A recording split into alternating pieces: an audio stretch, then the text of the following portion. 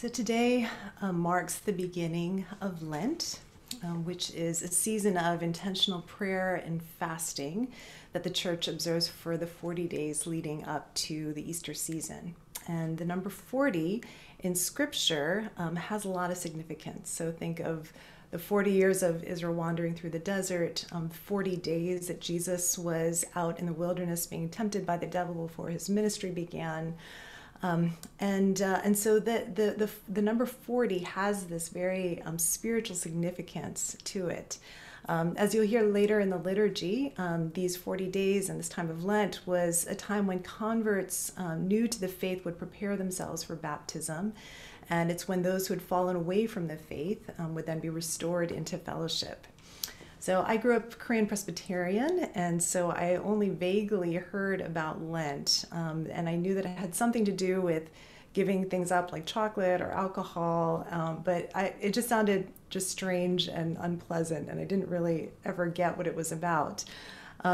But since becoming Episcopalian and celebrating Lent, one quote that I really love by Ruth Haley Barton is how she says that the real question of Lent is not, what should I give up?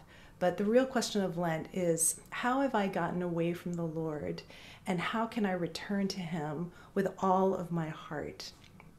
And that's the question that I really want to be before us tonight on this Ash Wednesday as we enter into the season. How have I gotten away from the Lord, and how can I return to Him with all of my heart? So that word unprecedented has been used a lot over this past year, and this is an unprecedented Ash Wednesday. Denise has been calling it Ashless Wednesday because we're not in the sanctuary, we're not imposing ashes, we're not offering them out on the streets to people. But I was reflecting this morning about how there's a real poignancy to the absence of ashes, like a kind of having these rituals and symbols being stripped away, like so many things have felt like they've been stripped away in this past year. And that in that stripping away, it reminds us that at the heart of it, it's not about the physical ashes themselves, but really about the posture of our hearts towards the Lord in this season, to rend our hearts and not just our garments, like Joel says. There's nothing physical for us to get fixed on as we start this season. No ashes, no ritual, but just simply our hearts in the presence of God. So since it's a little unprecedented, this Ash Wednesday, I thought I'd try something a little bit different for the homily tonight, that instead of a homily, that I wanted to have more of a conversation.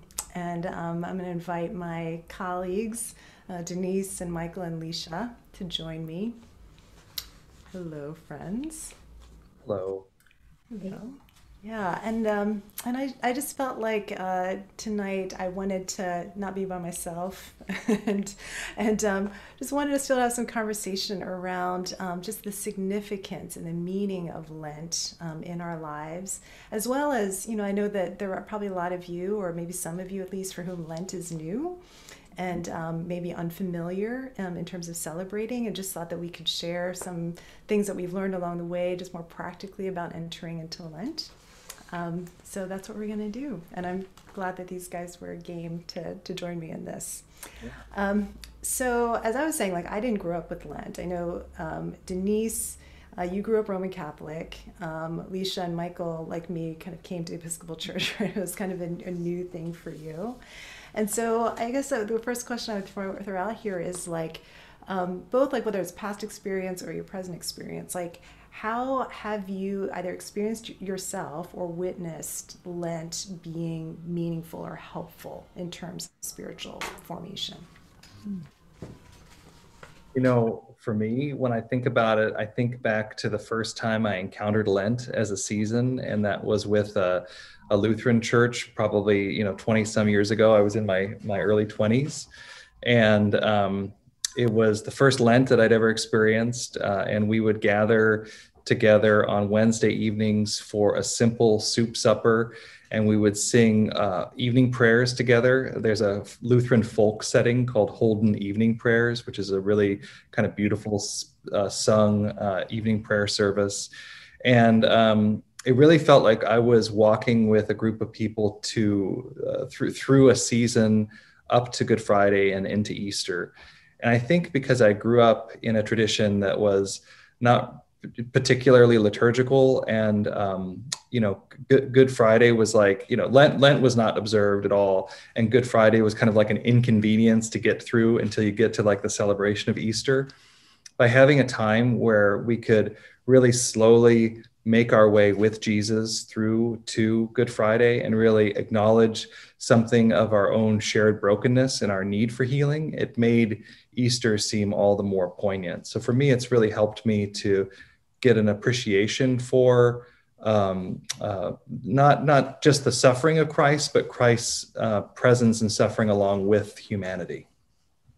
Mm.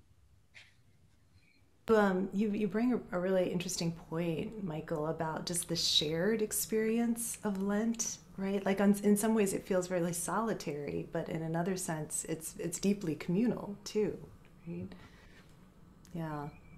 How about And relate to the I also like the fact that it's a season. It's one of the reasons I like living in a place where there's a change of seasons, because I find that very renewing. And I love our liturgical church year because of the change of seasons.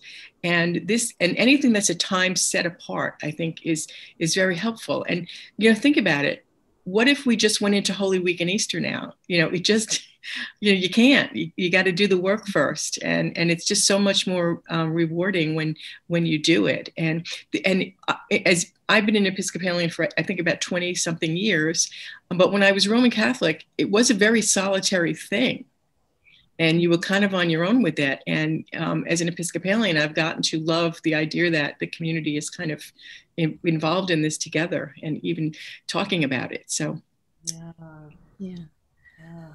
I'm like Christine and Michael, where I didn't grow up with this tradition, but as an adult, having embraced it, I found that I can't center on the letting go and the giving up of things, and just the fact that it is a wilderness experience. Like, I can't just focus on that. That the best thing for me to focus on is not only that the community is joining me, but that God goes with me in this, right? And so, like, I remember like a time years ago, and I was trying a fast for the first time, and like 2 days into it, I was at someone's house, and they offered me a crab cake, and I sat and ate it. And I since then, I just remember and I talked to someone about it, and they were like, well, Alicia, Jesus was with you when you had that crab cake, it's all good.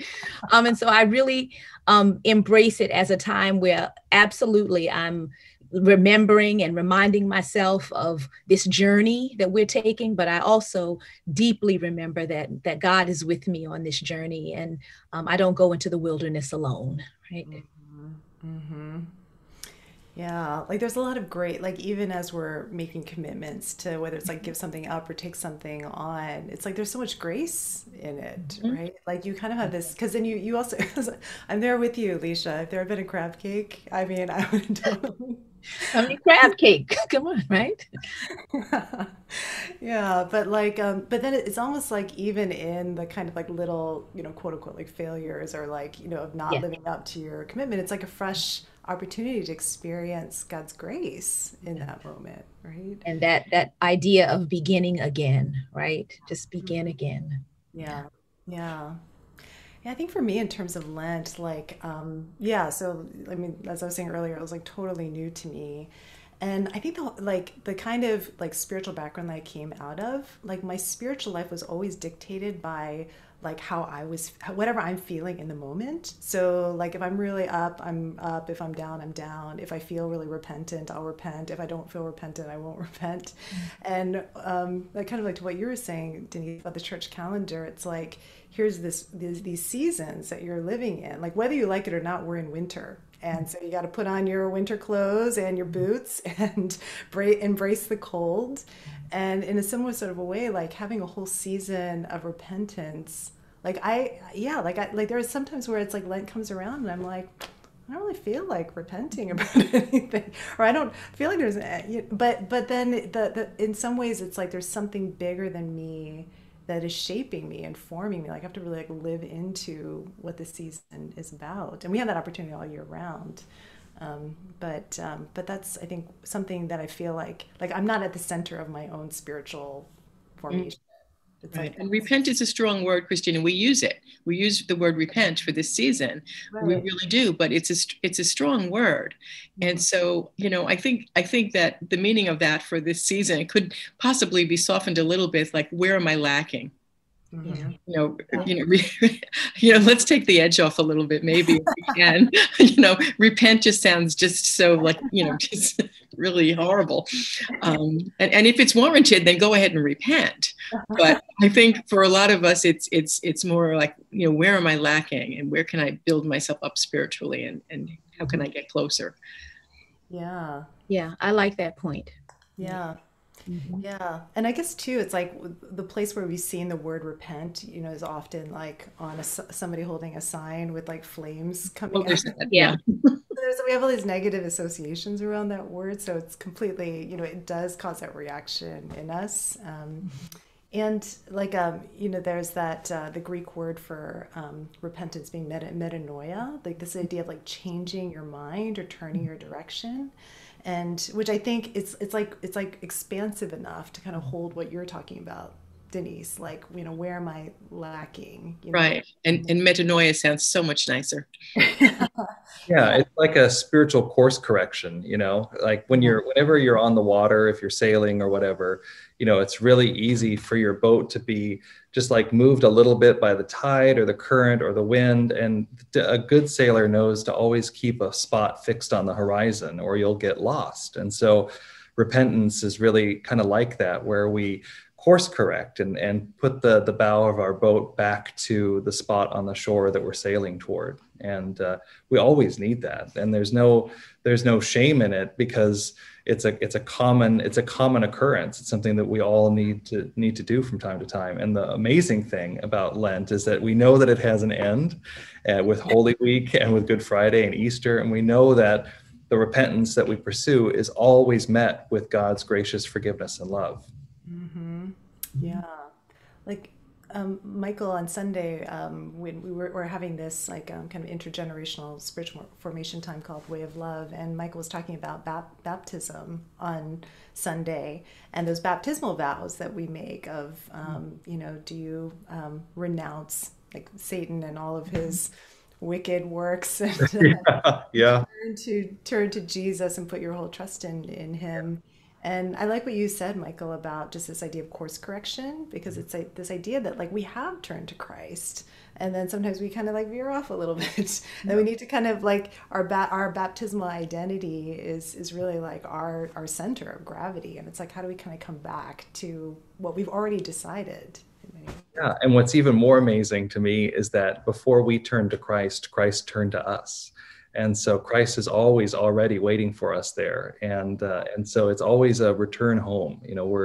It's the journey of the prodigal son back to his father's arms, the arms that have always been outstretched. And so that for me, that's what keeps me from getting down during Lent, especially when I have that crab cake or that that cheeky glass of wine on a really hard Thursday night or whatever. It's good to know that God has already been there to forgive and love me no matter what. Yeah. That parental imagery is really strong for that. When you talk about this course correction, it's just like I see like a toddler just learning to walk, or just making little mistakes, and a parent saying, no, do it this way, or no, go over this way, move here, move there. Yeah. And it's all in love, all grounded in love. Yeah, that's right. Or if you're a new dog parent and you have a little puppy. Yeah, well, same thing. I said parenting. That's right. Around the streets of Harlem and finding lots of things to just want to grab. You just gotta yank that. Yeah. Well, I feel like I could just keep talking to you all for much longer. But maybe just as we close, I'm wondering, any final thoughts of like just kind of like anything just practical tips or kind of things, or encouragements or things to kind of keep in mind as people are considering their own spiritual practices, and as we kick off these 40 days? Well, I would say to do what works for you, of course, but don't worry so much about what you're going to fast about, what your fast is going to be, but maybe look towards what are you going to feast on that you haven't been feasting on. So kind of look at it that way.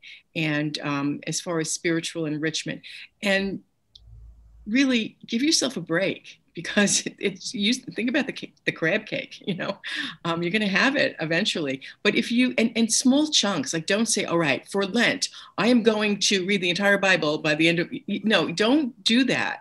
Just if you feel that you need more prayer and that's your focus, just say, I am going to attempt to spend 10 minutes a day in prayer. Go with a little chunk. And then it's more achievable, and then it'll be more rewarding, and then you can do it and maybe set it up as a really good practice for even post-Lent. So I would say give yourself a break and pick reasonable things and things that you need. Yeah. I totally agree with Denise. Be good to yourself and be manageable. I mean, I have really small things that I do. We at the seminary, we were given these little crosses that we could keep in our pockets so that we can, when we fish out our keys or fish out our phone and maybe rub up against this cross, it reminds us of our Holy Lent and our time together. Yeah, there you go. That's right, Leisha. And then I have a little timer on my phone. Yeah, there you go. Timer on my phone, like Christine suggested, so that at noon every day I get a little buzz to remember to just breathe and center myself and be mindful of God's presence. So these little things are manageable and easy ways of kind of framing our daily lives around our commitment to God and to one another. Yeah. Jan Richardson shares a poem, I think it's called Beloved is Where We Begin. And the very first stanza kind of highlights this theme of you're going into the wilderness and know that you go with God's blessing, right? That God goes with you. And so that's what I think I would offer to anyone who's stepping out into this or to embrace this season for the very first time, is to know that you go with God. You don't go alone, and you go with God. Yeah, that's great. Yeah, thank you guys. I'm gonna actually end with reading just this quote by Rowan Williams, who's one of Michael's theological heroes. I'm going to read this not only as like a meditation, but in many ways a prayer for us as we just close this conversation. It says, it's important to remember that the word Lent itself comes from the Old English word for spring. It's not about feeling gloomy for 40 days. It's not about making yourself miserable for 40 days. It's not even about giving things up for 40 days. Lent is springtime. It's preparing for that great climax of springtime, which is Easter, new life bursting through death. And as we prepare ourselves for Easter during these days by prayer and self-denial, what motivates us and what fills the horizon is not self-denial as an end in itself, but trying to sweep and clean the room of our own minds and hearts so that the new life may really have room to come in and take over and transform us at Easter. May it be so. Amen. Amen. Amen. I'm going to invite us to just take a few brief moments of silence as you reflect on, as we reflect on together, the invitation that we sense God is extending to us in this Lent season. So we're just going to spend a few moments of silence, and then I can lead us in continuing our service tonight.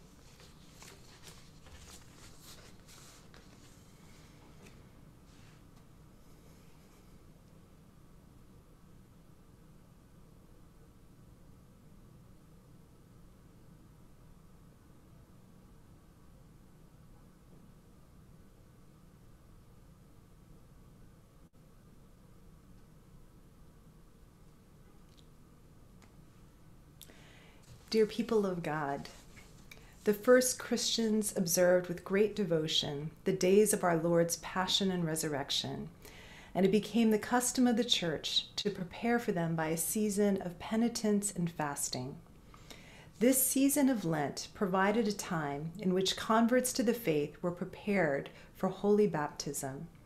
It was also a time when those who, because of notorious sins, had been separated from the body of the faithful and were reconciled by penitence and forgiveness and restored to the fellowship of the church. Thereby the whole congregation was put in mind of the message of pardon and absolution set forth in the gospel of our Savior, and of the need which all Christians continually have to renew their repentance and faith.